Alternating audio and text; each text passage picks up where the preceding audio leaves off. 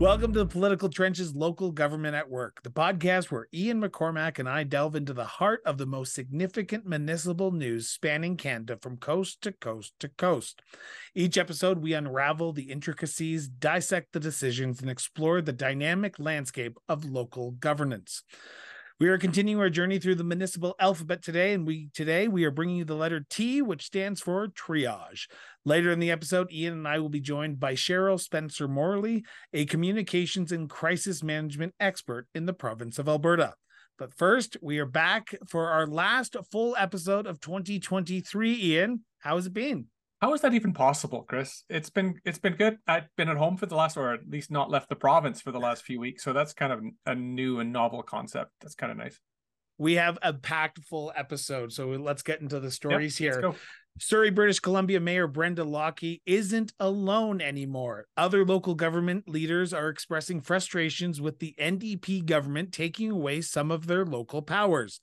Earlier this month, Mayor Lockie said lawyers hired by the city would argue in court that the unconstitutionality for Solicitor General Mike Farnsworth to override the will of the 2022 elected city council and accelerate the switch from the RCMP to the Surrey Police Service by replacing the police board with a single administrator. Two Vancouver Island mayors spoke out earlier this month against Housing Supply Act amendments that diminished municipal control and public consultations over land use decisions. Oak Bay Mayor Kevin Murdoch had even more to say in a 12-minute video in defense of local government. He said that Premier David Eby's government is sacrificing democracy in favor of efficiency by ending public hearings if a zoning application corresponds with the official community plan. Relationships between the province and municipalities are coming to a loggerhead, Ian. How do municipalities navigate the demands of the province with the challenges of their community? Well, first of all, I'd like to say, Chris, that this isn't a tale of like some small town that's going sideways due to a lack of sophistication. I looked it up, and Surrey has over 500,000 people in it. So this is something that is certainly a conscious choice. And the two others you referenced who have joined in, so Oak Bay and Souk, are part of the Capital Region District on Vancouver Island. So again, similar, not similar size, but certainly good sized municipalities as well, which also leads me to think, how long will it be like until associations like the Union of BC Municipalities start to weigh in as well? And a lot of the detractors here, or not the commenters anyway, are saying that a lot of the issues that are happening here, whether it's Ontario giving away or giving out strong mayor powers, or the government of BC pulling them back, comes from the fact the Constitution says that the local governments are creatures of the provinces, and so they can change from place to place. And the other reference that actually was in this article too was saying that the Constitution Act, going back to 1867, is pretty darn old. However, those powers are enshrined in it, and it's kind of like opening Pandora's box if anybody is interested in making any changes, because nobody's going to open the Constitution just to say that local government is an order of government within Canada of its own rights and responsibilities too. So to me, there's something quite significant there. Now, this one particularly, I read a reference early that this is kind of like the tale of two cities, if you like. If you were to compare Surrey with Toronto and say that one's getting strong mayor powers and one is having powers pulled back by the province, that shows how differently there is a perspective. Now, I don't know how different it would be that because BC, of course, has an NDP provincial government. Ontario has a Conservative provincial government, and whether philosophy plays into that as well. This is also something that I could see as devolution or downloading of responsibility without downloading of authority, or in this case, re-uploading both responsibility and authority and trying to make somebody else look bad. That this is perhaps a case of gotcha, or perhaps a case of having another order of government take the fall. Now, I suspect that's not all of it, but it wouldn't surprise me if that was part of it as well. I want to talk about the two communities on Vancouver Island for a second here, because I want to talk about the housing crisis, because Yeah. I'm hearing this a lot from across municipal leaders from across Canada, that housing is a major priority. We hear all the time from provincial premiers that housing is a priority for them. Is this just them doing what they're supposed to do to ensure that housing gets built? We see it happening in Ontario, like you said, with the strong mayor powers. We're seeing it in BC with them saying we're just going to run roughshod. You so eloquently said it. The municipalities are kind of the children of the province. So do municipalities have a leg to stand on here when they're sort of yelling into the media landscape to say we don't like what's going on, but the provinces have, at the end of the day, ultimate control over what a municipality can and can't do? And the funding of it too, to a greater extent, right? So they control the purse strings, so they control some of the desired outcomes as well. There's reference to things like official community plans, which are known as official plans or municipal development plans elsewhere, talking about, we've essentially set out the zoning of the city about what can happen next to something else. So why bother with going through, the efficiency argument was, why bother going through a public hearing process for something that's kind of already set out in the official plan? Now, has the government of proximity, the local government has the best feel for what's going on from place to place. A lot of the capital cost for anything to do with housing at the moment, the new capital anyway, I think is actually coming from the federal government rather than the various provincial governments, which sets up another fight about should the federal government be dealing directly with the municipalities and cutting the provinces and territories out, and that is certainly not being received particularly well either. You're correct, obviously, about the shortage of housing, specifically attainable or affordable housing across the country, but certainly in some of the major urban centers where it's really expensive too.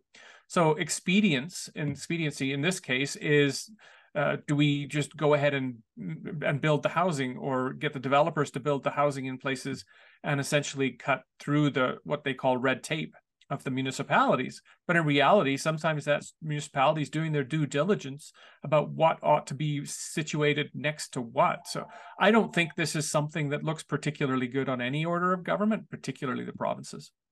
Wasagas Beach in Ontario, CAO dropped a political bombshell in council in November with allegations the previous administration engaged in questionable behavior. The town CAO, Andrew McNeil, alleged that the previous administration destroyed or erased hundreds of thousands of town records and documents in the days following the election last October. Quote, what were the officers of the corporation, and more specifically the CAO, trying to hide? McNeil said, quote, this went well beyond standard policies and procedures. It's actually not allowed to do what was done here. So yes, I do believe there was something that was attempted to be covered up, end quote. The alleged document destruction is said to be connected to the previous council's dealings concerning the business park, beachfront development, and arena and library real estate dating back to 2018. The town says it believes the previous council was misled regarding negotiations, appraisals, and the value of town lands being sold to developers. It should be noted, in the 2022 municipal election, all but one municipal councillor from the previous term was defeated.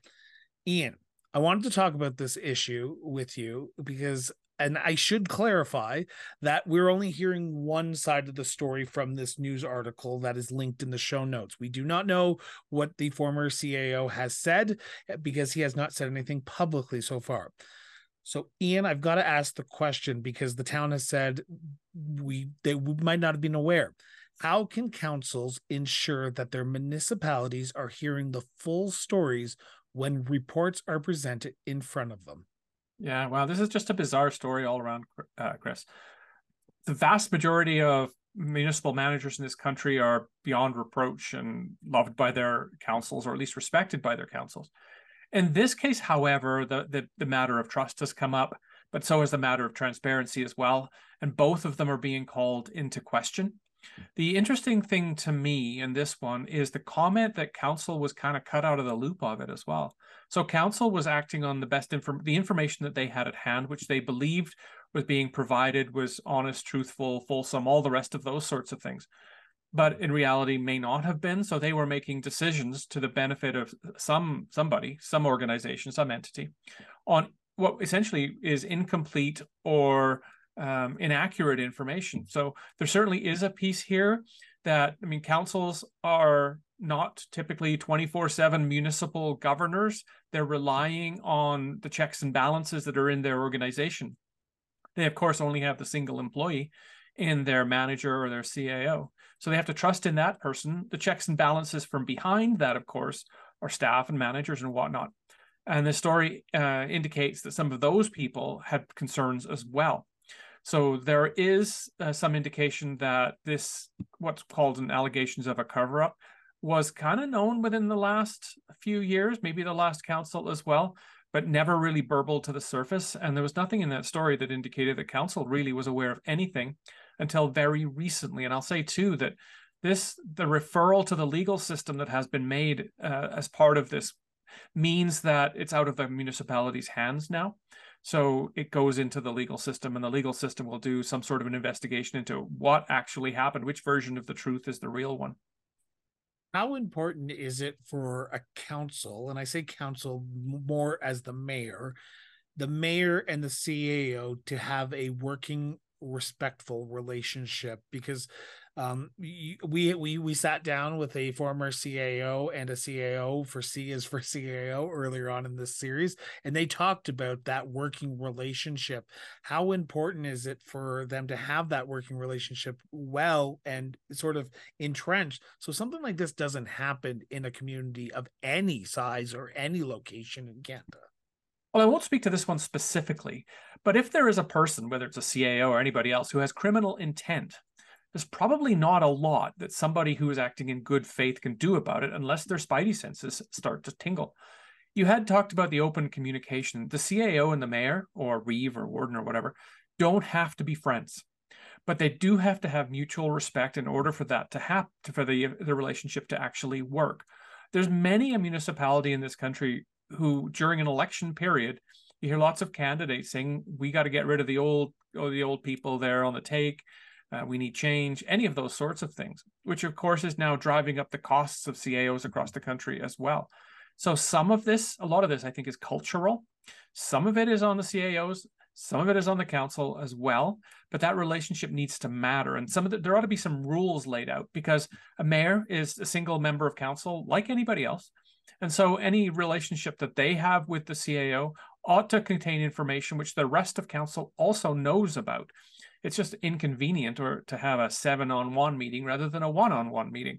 So in this case, the rest of council has to rely on the mayor. Their mayor has to rely on the integrity of the CAO as well. So the relationship is critical. The town of Faro, Yukon, wants to conduct a census that accounts for its transient workers. Mayor Jack Bowers believes the headcount will help ensure the town receives territorial funding that reflects an accurate number of people who rely on municipal services. Quote, "We've always believed that our numbers have been somewhat underreported," Bowers said. So the census is really needed to give some legitimacy to what the real number would be. According to its first quarter population report, the Yukon Bureau of Statistics listed Faro's population at 467, but Bauer estimates that is more than 500 people in the town, saying the YBS numbers do not include numerous visiting construction crews. He also expects hundreds will arrive in the area for the mine project that is going to be going on. Ian, this is a good story to talk about, as municipalities are looking for more infrastructure funding from provinces, from territorial governments, and even the federal government. And for some provinces, funding corresponds to population like it does in Yukon. Does the mayor have a leg to stand on when asking for a new census, or for the government to accept the census numbers that the community reports on? I don't know that the mayor actually has a legal leg to stand on, but he certainly, I think anyway, has a strong case to make. And there's very few sources of income for local government in Canada, even if you're in the north. I mean, a lot of the southern places rely on things like property taxes. That's not always the case north of 60. So government transfers, whether from the Yukon or from the federal government, probably comprise a significant portion of the town of Faro's annual operating and capital budget. So it's not just infrastructure, it might be social funding, program funding as well. So these per capita grants become really important. However, maybe not even a however here. So if you have 400 people driving on the streets versus 500, or 500 people who are accessing recreational programs and services versus 400, that makes a significant change.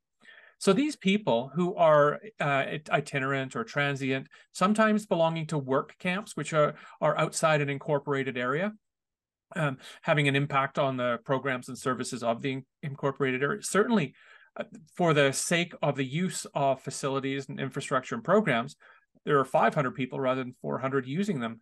So this, however, could result in people being counted twice. They could be, Faro, if it gets its way, would be provided funding for these transient workers. Chances are their home municipality, wherever that is also including them in census statistics as well. So they essentially the same person counts for two people in terms of granting. So this, I think, will be, I mean, it's more of an impact for people who may be coming in from outside Yukon to be transient workers, work camp people, versus those who are coming from inside Yukon, because essentially it's the same person. When they come from outside, of course, another province or territory is paying part of the freight as well. So I think that does have an impact. I think the mayor has a good philosophical case, but legally, the way the grants are written, I'm not sure there's a whole lot that can be done about it other than advocacy to try and change those rules in the first place. One of the things I was thinking about when I was reading this story is when you take larger urban centers, let's say Edmonton, for example, not everyone who is in Edmonton lives in Edmonton. There are people in Sherwood Park. There's people in Strathcona who drive into Edmonton to work. So would they be considered potentially a population because they're using the services, they're using the roads, they're using the water? So would they be expected to give more money to the larger urban centers because of this? So it does pose a challenge for provincial and territorial governments. But like you said, I can see where the mayor is sort of looking at, because a lot of people are using services, and for transients, they come, they stay there for 8 to 10 months, and then they leave, and they may not be there for every weekend, but it is a story that needs to be talked about, and hopefully the mayor gets the resolution he's looking for with even a little bit of extra funding. There's one more comment on this, and that is, if the transient workers are staying literally in town, staying in restaurants, staying in hotels, eating at restaurants, buying gas, Doritos, and any of those sort of things, then there is a bit of a circular economy going on. Sometimes there are other places where an urban area doesn't have the people living in it. They're living in a work camp, say in the surrounding rural area. So they're not availing themselves of hotels and restaurants and gas stations necessarily. So to me, those two count as in a slightly different fashion. It's true. We'll be right back after this quick break with Cheryl Spencer-Morley, a communications and crisis management expert in the province of Alberta. We'll be right back.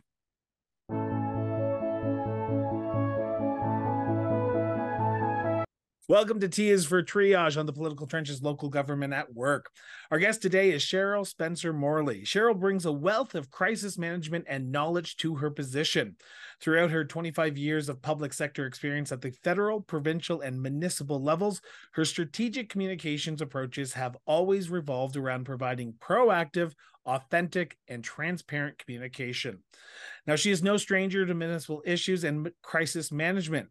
For the last 10 years, her municipal senior leadership experience has included serving communities small and large in such roles as Director of Communications for Strathcona County, Director of Communications for the City of Edmonton, and Director of Communications for the former Mayor of Edmonton, Don Iverson, and the Chair of the Big City Mayors Caucus. She has decades of experience in building and implementing crisis management plans, and she has served as an issues and crisis spokesperson for federal, provincial, municipal governments. Some of the sensitive issues and crises she has dealt with include budget cuts, homelessness, opioid crisis, affordable housing, transit, the environment, employees being charged, code of conduct violations, racism, controversial council decisions, floods, wildfires, pandemics, infrastructure project delays, children dying in foster care, shootings, and bomb threats. So with that extensive background, we are so pleased to welcome Cheryl to the show. Cheryl, welcome to the Political Trenches. Thanks for having me. So I'm going to start off the line of questioning with my first question, then we're going to throw it over to Ian. And my first question to you is, how can municipalities proactively identify potential crisis situations that may require effective, and I use the word effective there, crisis management and communications? Very important. It's so critical that people can be proactive in planning ahead. And with that in mind, I think even thinking about the most remote chance of something happening, better to be prepared than not. So I'm a big advocate of, even if you don't think in your municipality that something might happen, like you have an active shooter situation, or maybe no chance of flooding because you have such great infrastructure in place, you should always be prepared no matter what. So for me, I think it's about thinking about, not to be glim, but you should think about every possible disaster that could happen and every issue, and work with your communication staff to be able to prepare templates for everything so that you can be ready to go and not be caught off guard, so that you can start responding right away. All right, well, I'll jump in then too. I'm going to take the flip side of that too and talk about, in your experience, what sort of consequences have you seen for the triage function, the communications function, not working well, either in the short term or the long term, or both? Yeah, you bet. I think what happens sometimes is people, I mean, the pandemic definitely put a higher emphasis on the need to prepare, and that threw everybody off guard. So I have noticed an increase in interest in preparing more effectively for these types of crises. But I think no matter what, people do not think something's going to happen and then it does, and then nothing's prepared. So we know that social media is happening right away, no matter what. You could be a parent that's out of school and you hear about something and you're posting it on social media before school can even respond. Or you're the student that's at the school. No matter what, community members are on social media and they are talking. So the longer it takes you to even acknowledge that an event is happening, you've already lost the opportunity to acknowledge that you're aware. And even if you don't have all of the information, that you're able to acknowledge that you are aware of the search situation, or you're trying to gather more information, and that you'll be back in touch and tell people when you are. So I think when you don't, they feel like you're not being responsive, and your reputation suffers as a result. And they don't necessarily expect you to have all of the answers, but they do want to know that somebody's on it, because people get nervous whenever there's an issue or a crisis is happening. It's very natural for people to feel very nervous. And what do? When they're nervous, they start to make up information or start to spread the rumor chain. And that's not healthy for anyone. So if we can stay on top of rumors as early as possible and say, these are the facts, this is what we know, this is what we don't know, and this is when we will know it, I think it really helps to keep people calm. I'd like to circle back to just some things you talked about before, about how do you handle some of this triage function. You talked about confidence, or portraying an air of confidence. How important is that confidence in a crisis, whether it's real confidence or whether it's performative confidence on behalf of any order of government or any organization you happen to be speaking for? Well, my experience has been is that the people can really smell when people are not telling the truth. And people prefer authentic communications. So I think if you're confident in what you're saying, but you're being also as transparent and honest as possible, that people will tell.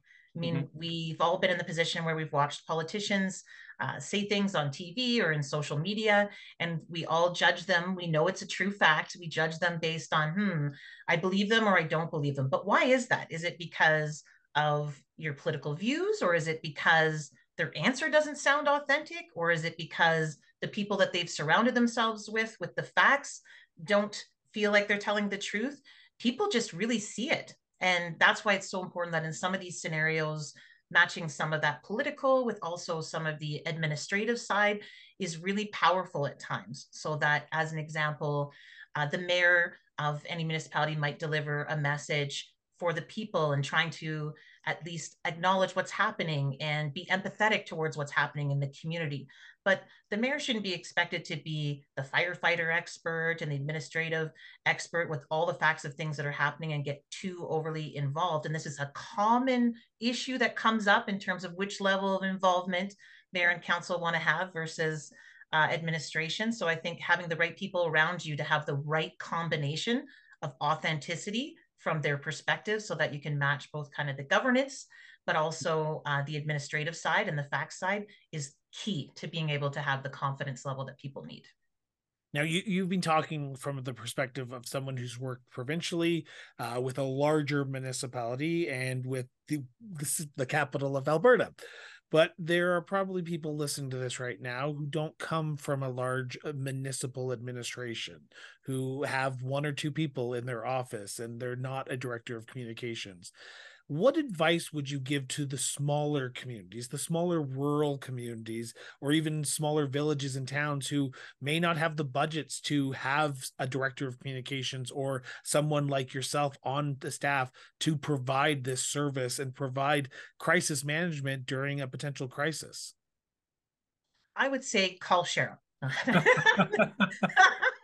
I'll take anyone's phone call and help walk them through the steps. No, but in all reality, that is a passion of mine, is how do we help each other and how do municipalities help each other? So even for the smaller shops, coming together as a family of municipal communicators in Alberta has been really critical. And if anyone's listening from those municipalities, I mean, we host conferences, and part of it is talking about through some of those challenges, like, hey, it's just me. I am party of one. How do I have access to this? What do I do? Where do I get backup?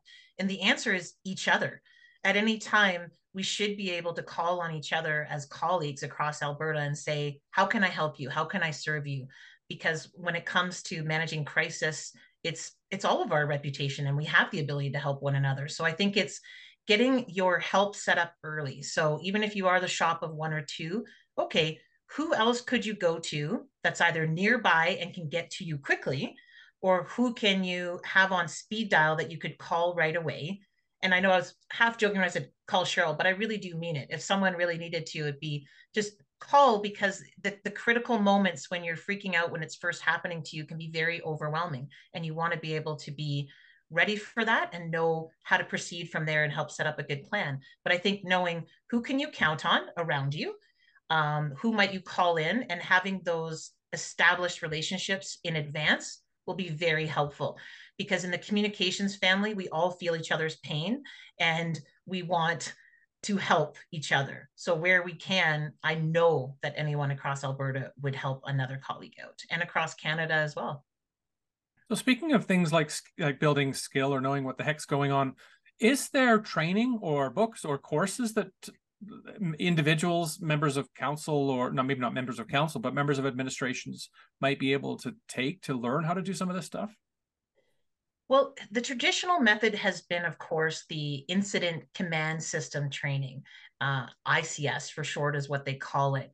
What I find, and it's not to slight the system, but it's very much like it's based on a lot of like fire and police type situations, and it's built in that command structure.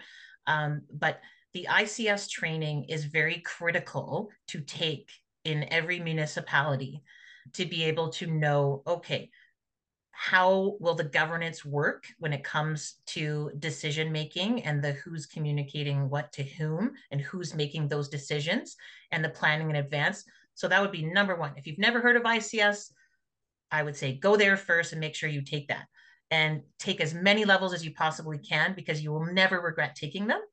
I just think what's lacking right now across the country is, what are some of the courses we could be collectively doing together in terms of, okay, actually going through real scenarios and doing some more training across Canada to help each other out and say, okay, well, what if this happened and what if this happened?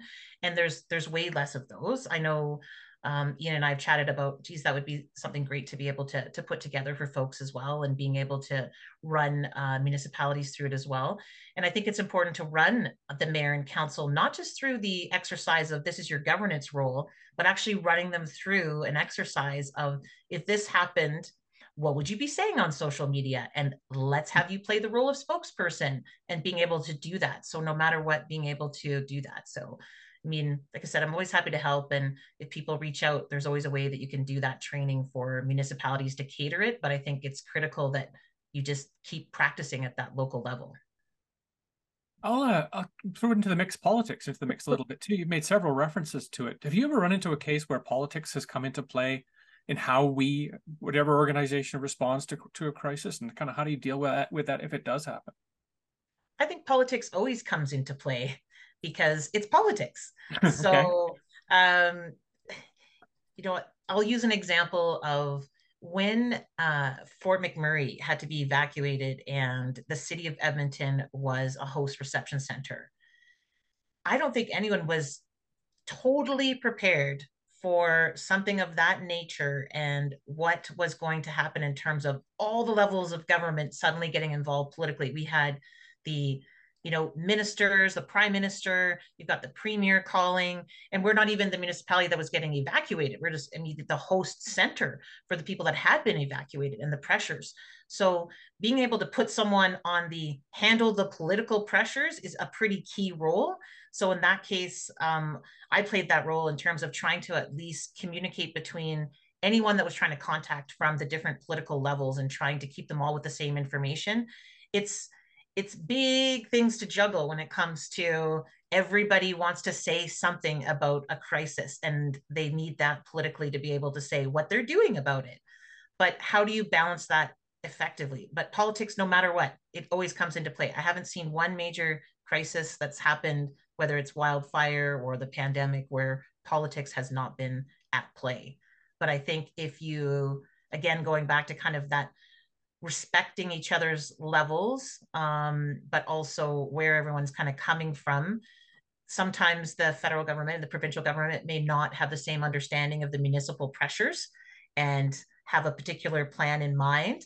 And they need to be able to talk that through with the municipality to be able to find a way to make sure, is that actually doable and what's actually going to be helpful? Because everyone ends up wanting to help and say something and do something, but sometimes we're not ready yet, and we just need to get through the initial phase before we can even tell them that. Cheryl, I want to take a moment and thank you from both Ian and myself for taking time out of your busy schedule to sit down and talk to us about crisis communication and crisis management. Greatly appreciate it. Thanks, my pleasure. Our full interview with Cheryl will air next Wednesday. We'll be right back after this quick break.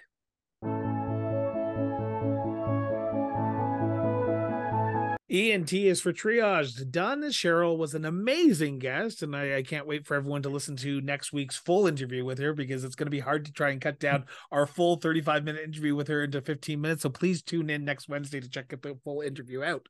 Yeah. Sorry, Cheryl. But yes, you're absolutely right. There was a lot of really good questions in there. And I think very timely as well. Some of the things that she had talked about, some of the long-term issues that we're facing, things like COVID or pandemics in general. Some of the changes that she has seen systemically in local government and her profession as well, I think really count for something significant that we can learn from. So as we talked about 2 weeks ago, when this airs, the city of Chestermere is, the Minister of Municipal Affairs finally got his will, and the court said, no, we're going to side with the Minister of Municipal Affairs, and they're going to potentially be firing the entire council here soon. This is an ongoing drama, Ian. Is this regular for a city to fight back this way? And would the city not just have to accept the court's ruling now? If you accept the rule of law, then yes. However, I mean, there's a lot of he said, she said in this as well. So I suspect we've not seen the end of it, even if it comes to pass that the elected officials and the senior managers are let go.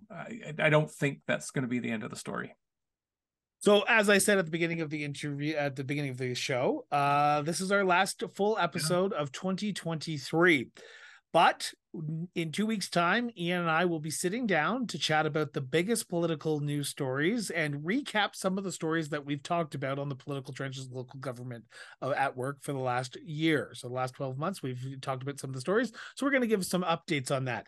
But we kind of need your help. For those who are listening and watching this right now, if you have a municipal story that you want us to talk about at the end of 2023, as it was the biggest news story for you of 2023 municipally, send it in to us. We have a link on the Cross Border Interviews website. We'll send it over to Strategic Steps, so that way they can link it to us as well, and submit your news story so we can dissect what you were watching, what you were reading this year, and sort of get some audience participation here going on, because we always like to hear feedback from our listeners and our viewers. So please submit your news stories of 2023, because we want to talk about them in 2 weeks. Right, Ian?